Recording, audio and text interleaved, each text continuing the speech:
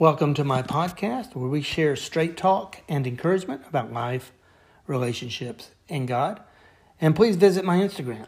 I can do better today. I think it's always good to have a plan. My problem is it's usually my plan. And so that gets me in trouble.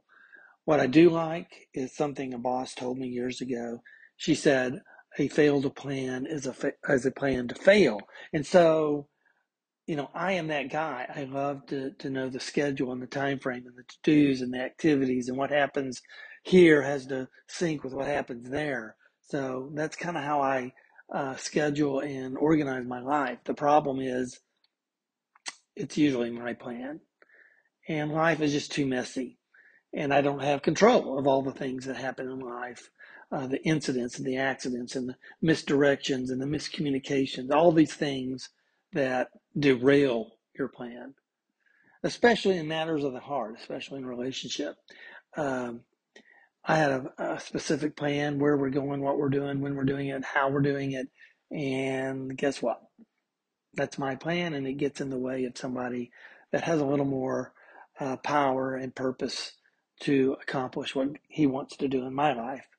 God's plan. And when my plan is full throttle moving forward, that tends to disrupt what God is wanting to do in my life and in my relationships. And then what happens is I am creating undue pressure and problems with those that I love because I am driving my plan.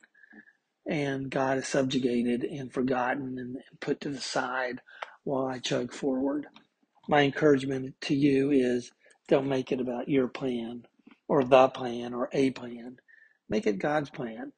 He is going to work through your relationship. He's going to work through your issues and your opportunities and all the things that you have placed on your list of to-dos and activities and next steps.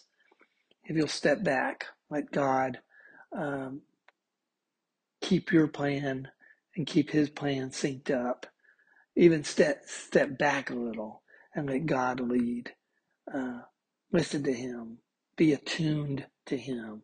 And make yourself and those people you love stay connected so that God's plan is played out and that you can step back and let him do the walking and the talking and the growing and the direction that he wants your life and relationship to go. Stay on the rails, trust in God. The best plan you can make is for God to run your life and work his plan for your life.